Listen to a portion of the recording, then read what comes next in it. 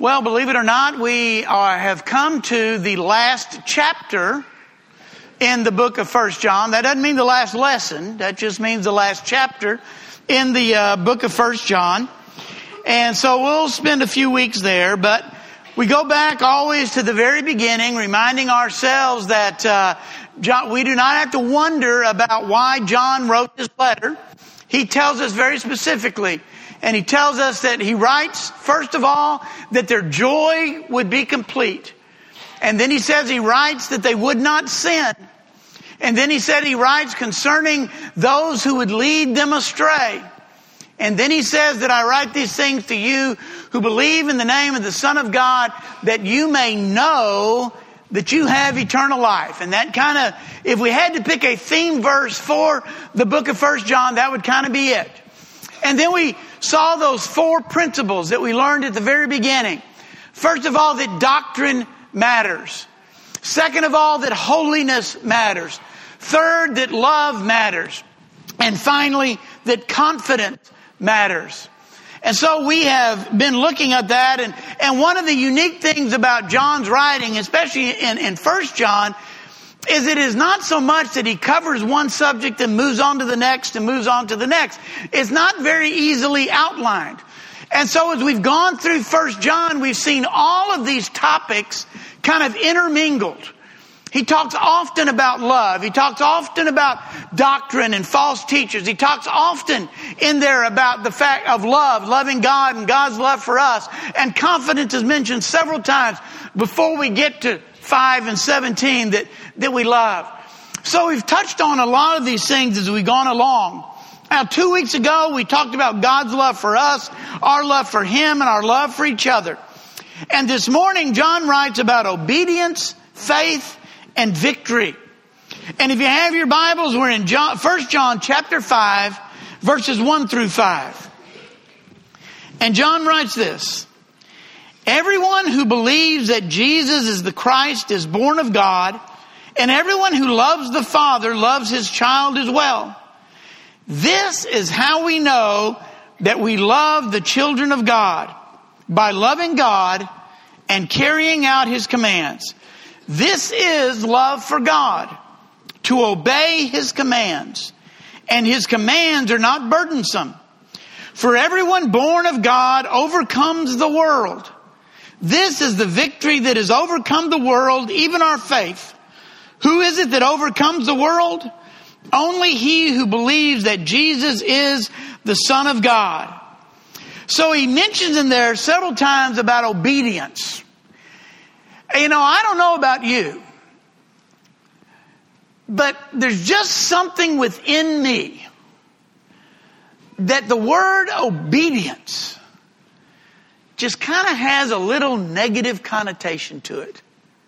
I don't know if it's about our upbringing. I don't know if it's about our American way of freedom. I don't know if there is a little rebellious streak in all of us. It kind of seems that way. But none of us really like to be told what to do we? Most of us. Now, if you like to be told what to do, that's okay. But most of us do not just really like to be told what to do. Because, and I'll tell you why I don't like to be told what to do. Because I know what's best. I don't need you telling me. I know what's best for me. I know what's best. I'm smarter than you. At least when it comes to me. And so I don't like being told what to do. We know best. We think we are free. We think we are independent. And therefore, I don't need anybody putting constraints on me. I don't need anybody giving me rules or whatever, laws and all those things. But John reminds us that obedience to God is essential. Not optional. Not suggested. Obedience to God is essential. And notice the first thing he says is that obedience is a sign of our love for God. Just as, go ahead, Jansen. Just as John had said that our love for God is demonstrated by our love for each other. Remember that? He said, you know, you can't love God. You can't say you love God if you don't love each other. He says that obedience to God is also a sign of our love for God. We can't say that we love God and then not obey Him. We may think we can. We may trick ourselves into believing, deceive ourselves into thinking that I can say I love God but not do what He says. But John comes along and says that just is not true. Remember, Jesus says that our love for God is not demonstrated simply by claiming to know Him. Remember that in Matthew chapter 7? Not everyone that says to me, Lord, Lord, will enter the kingdom of heaven, but only he who does the will of my Father who is in heaven. So it is not enough to say, I know God. It's not enough to say, I love God. It's not enough to wear a cross around our neck or put a fish bumper sticker on our car or wear a Christian t-shirt or listen to Christian music. That's not enough. We can't just say all those things and outwardly profess our love for God and not obey Him. We have to obey Him. We have to do what He says. The prophet, remember, Saul, King Saul goes out and he disobeys God and doesn't kill the king of the Amalekites. He doesn't kill all the animals. And he comes back and the prophet confronts him about that. And Saul says, well, I was going to sacrifice these animals to God. And you remember what the prophet said? It is better to obey than to sacrifice. But God, I come to church every Sunday and I give and I do this and I do that. And so that kind of means that I can do whatever I want to the rest of the time. And you know, there are some folks that probably believe that. They probably feel like, well, as long as I come to church, as long as I put my time in, as long as I sacrifice, as long as I give, then that kind of shows my love for God. And I can go out and I can live my life any way I want to the rest of the week. And the prophet says to Saul, to obey is better than to sacrifice. Remember that John is writing, one of the purposes of John's writing, he's writing to refute those people, those Gnostic people, we talked about them, who basically said, what I do in my physical life has no effect on my fellowship or my relationship with God. Because the physical and the spiritual have nothing to do with each other. I can love God. I can be in fellowship with God. I can, be one with God. And I can still go out and I can still live in sexual immorality or drunkenness or any, hatred or, thievery or whatever the case may be. I can still go out and do all these things because that doesn't affect my spirit. That doesn't affect my relationship with God. And John clearly here absolutely refutes that. You cannot love God and keep His commandments. One of the marks, one of the signs of love for God is keeping His commandments, doing what He says. That is so very important. John tells us that if we love God, we will keep His commands. So let me ask you this. Kind of a question. How do you feel about God's commands? What's your relationship to God's commands?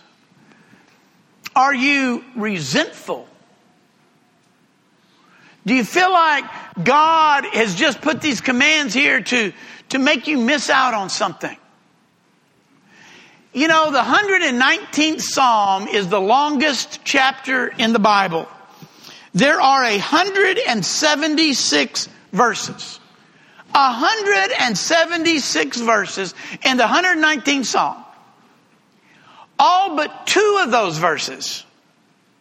So if my math is correct, 174 out of 176 mentions God's commands in one way or another. He may use the word precepts. He may use the word statutes. He may use the word law. He may use, some other word. But in 174 out of 176 verses in Psalm 119, God's word, God's law, God's commandments are mentioned. And I challenge you to read that chapter because it is all positive. It is all positive. I love the law of the Lord. Your word is a lamp unto my feet and a light to my path. I meditate day and night on your precepts. They keep me from stumbling. They keep me from falling. All throughout this long psalm, the writer is talking about how beneficial it is to obey God's word, to obey God's law.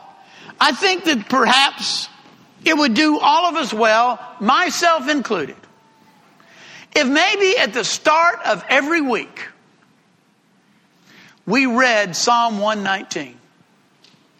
We just read Psalm 119 and let that prepare us for the week we have ahead so that when we begin to think about, well, I know God wants me to do this, but I'm not, we have a proper positive mindset towards God's command.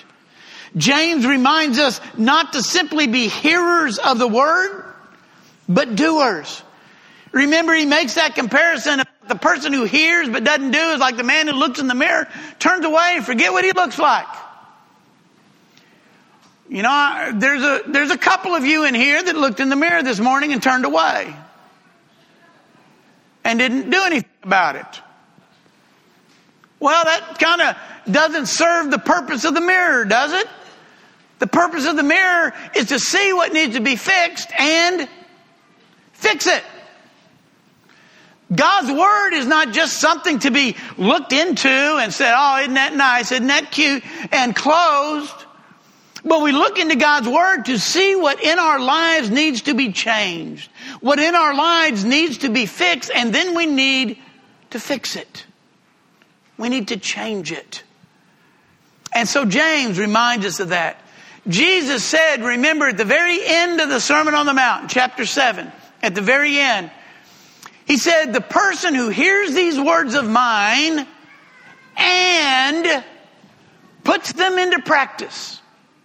King James maybe says and does them, and puts them into practice is like the man who builds his house upon the rock. And the rains come and the floods come and the winds beat against that house, but the house stood firm because it was built on the rock. The person who hears these words of mine and doesn't put them into practice, the person who hears these words of mine, looks into the mirror of my word and turns away and doesn't do anything about it, is like the man who builds his house on the sand. And the rain and the storms and the flood and the winds come and beat upon the house and it falls with a loud crash.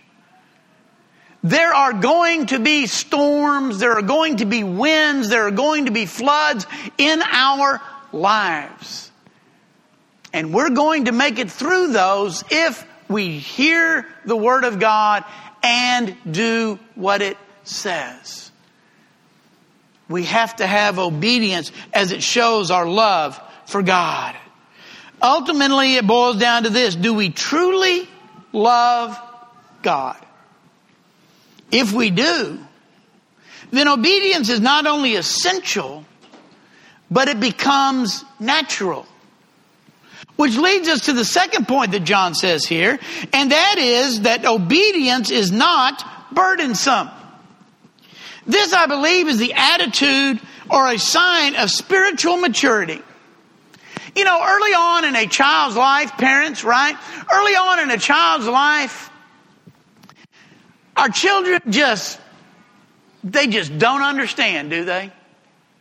They don't like the rules. They don't want the rules. They don't understand the rules. Mommy and daddy are just being mean. Mommy and daddy are being overprotective. Mommy and daddy are doing this and they're doing that. And they don't understand it because they haven't reached a level of maturity where they can look and they can see, oh, now I understand. Now I know why Mom and Dad didn't want me to go here. Now I know why Mom and Dad didn't want me to associate with these people. Now I know why Mom and Dad didn't want me to engage in this particular activity. Because they were watching out for me. They cared for me. They loved me. They were concerned about me. And they knew a little better than I did. Now, for some children, it may take 50 years before they come to that realization. I get that. I understand that. But hopefully, eventually, they will. It's a sign of maturity. I believe the same is true with God's commands. There may be early on in our Christian lives when we're kind of immature, we just do what God tells us to do because God told us to do it. Or we don't do what God tells us not to do because God said don't do it. And we may not like it, and we may be frustrated by it, and we may not understand it. But as we grow in our fellowship and our relationship to God, it begins to make more sense. God's laws are not arbitrary. God's laws are not capricious. God's laws are not meant to keep us from joy. They are the exact opposite. God's laws are designed for our protection. God created us. Who knows better what is best for us than the one who created us? You go through and you see God's laws, God's commands, whatever the case may be. And we see that when we go against God's law, the consequences are horrific. When we don't do what God says, the result in our society, in our world, and even in our own lives is terrible. And God is trying to keep us from those consequences. God is trying to keep us from those things happening to us. He wants us to have an abundant life, as Jesus said in John 10, verse 10. He wants us to be joyful. He wants us to be happy. And He knows that if we go against God's will, we're not really going to be happy. We're not really going to be filled with joy. We're not really going to have peace in our life. We're going to have more pain. We're going to have more sorrow than even is already in the life that we have. I think what John is getting at is that as we mature in our fellowship with love and our fellowship with God, as our love grows for Him, obeying Him becomes easier. Now, when he says obeying God, His laws are not burdensome, that doesn't mean that we're not going to struggle sometimes doing what God wants us to do. And we will at times. But I think as we grow in our relationship with God, as we grow in our fellowship with Him, it gets easier. Because we understand more. And now I see why God said, don't do this. Or why God said, do this. Because my life will be better. My life will be enriched if I do what God wants me to do. We recognize the consequences in the world when we go against God's law. Again, Psalm 119 makes the point that obedience is a pleasure, not a burden. It's a pleasure to obey God, not a burden. Now, the third thing he says here, and I kind of twisted it a little bit to make it fit, but it does. Obedience brings victory. I'm going to let you in on a little secret. Neither one of my daughters are here. They, amen, if they were. I like to win. I like to win. I play tennis once or twice a week with some older fellas. And we're just out there to have fun. We're just out there I'm out there to exercise. You know, that's about the only exercise I get. So I go out there and we're out there, to have fun. Some of these guys are way older than me. Okay? And we're just out there, having fun. But we do keep score. And I may be playing and we may get behind, me and my partner may get behind 4-2 in the set. And outwardly, it's no big deal. You know, we're just out here having fun. Inwardly, I'm saying there's no way these guys should beat us. Come on, what's wrong? And my partner misses a shot, and I'll go, that's all right, jerk. You know, how could you miss that? That was the easiest shot I've ever seen. You missed that shot. Of course, he's saying the same thing when I miss my shot. So, you know, I'm not saying. You know, and there is kind of we have an unwritten rule in our little group. And that is that, you know, those of us who are a bit younger, one of the things that we don't do is we don't take advantage of the elderly. And so if the guy who's 80 years old is at the back of the tennis court, you don't intentionally hit a drop shot just over the net, because he's going to break a hip trying to get to it. And generally speaking, I respect that unwritten rule. But if we're behind, and I really want to win, I will accidentally, I didn't mean to hit that shot. I like to win. Play golf once a year with my dad and my brother-in-law and one of my dad's friends. And we're just out there to have fun. But we keep score. And we'll play for 3 days, and we'll add the scores up at the end of 3 days. See who had the lowest score. And I want that to be me. I want to win.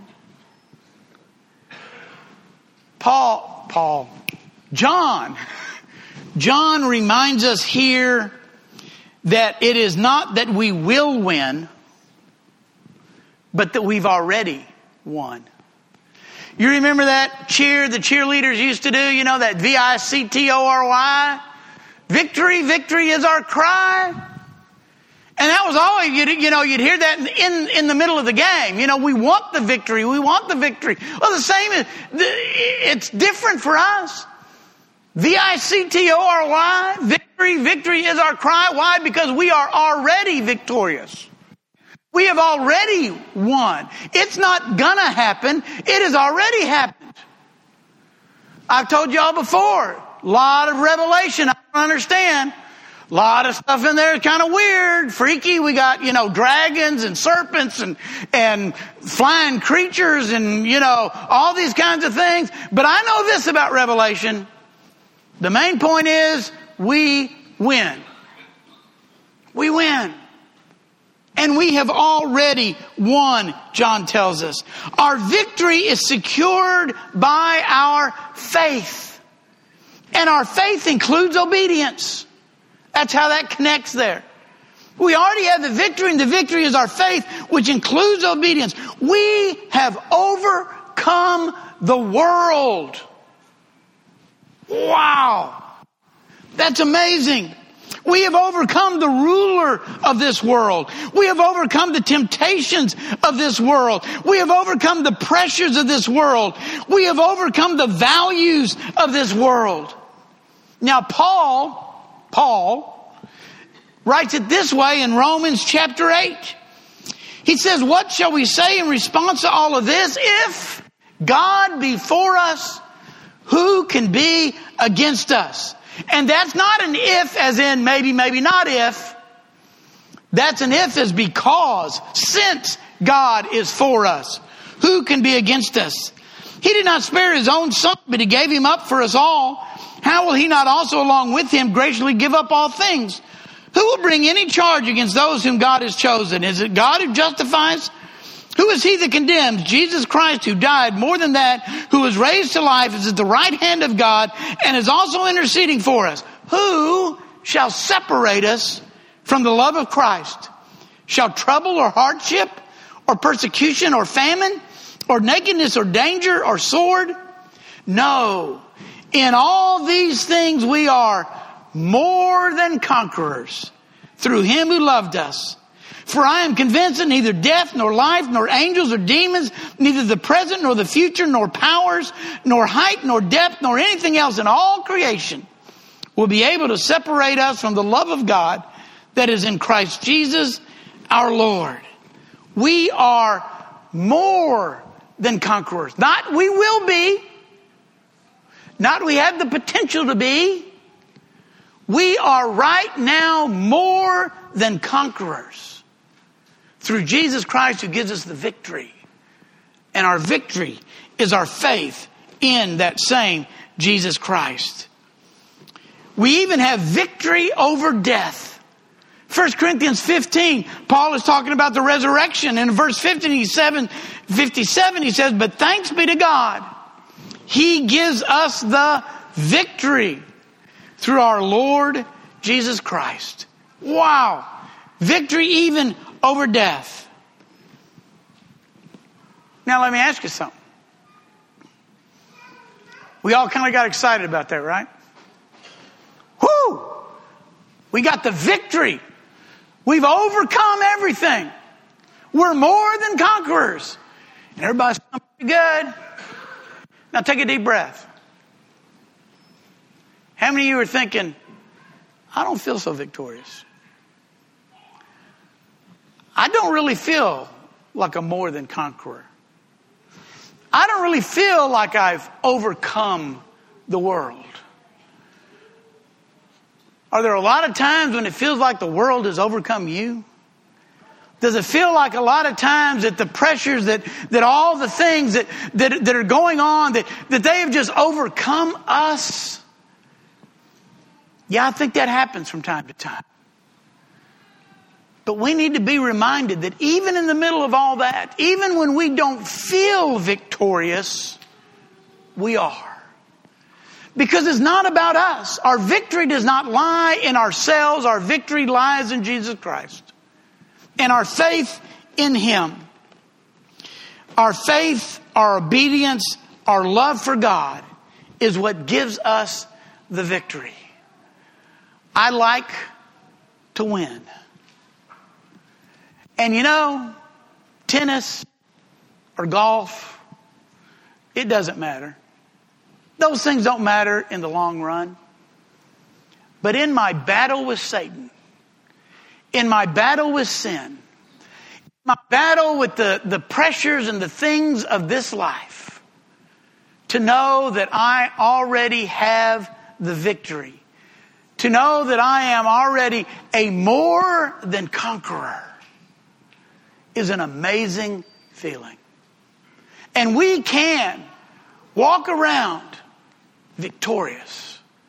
We can walk around knowing that we have the victory through Jesus Christ.